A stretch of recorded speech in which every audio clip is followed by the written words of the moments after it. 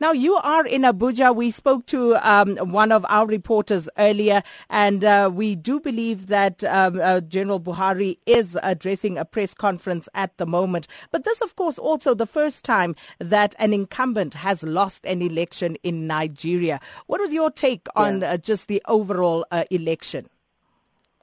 Yeah.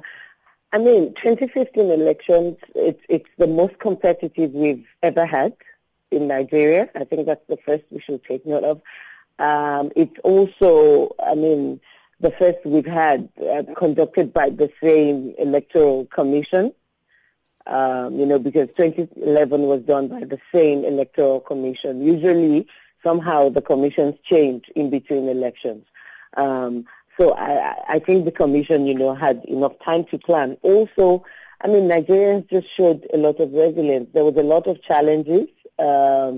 This we've seen in other elections before, where, I mean, in other countries where if there are problems, people take to the streets, burn down things, attack electoral officers.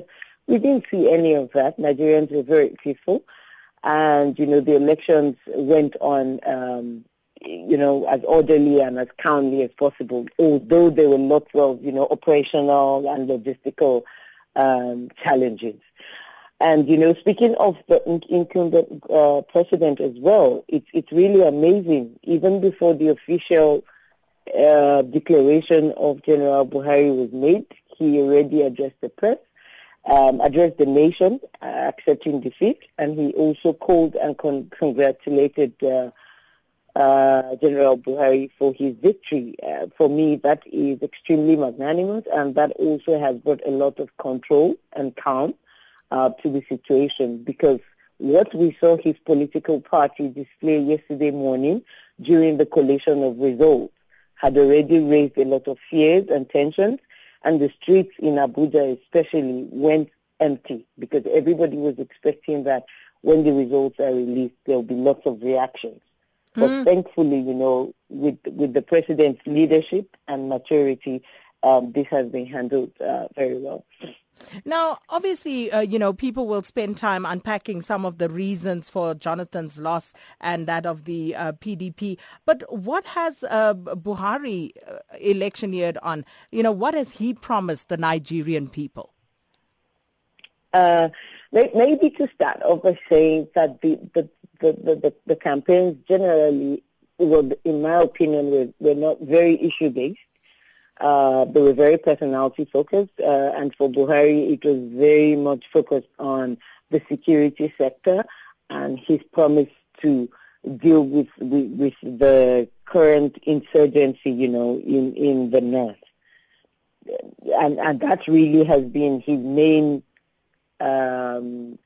his main point of campaign, yeah. And is there any indication at this point as to when the presidential inauguration will be? No, we have a date for it all the time. It's always the 29th of May. 29th of May. So, yeah. And just the general mood in Abuja at the moment where you are at? I would say, it's very, very calm.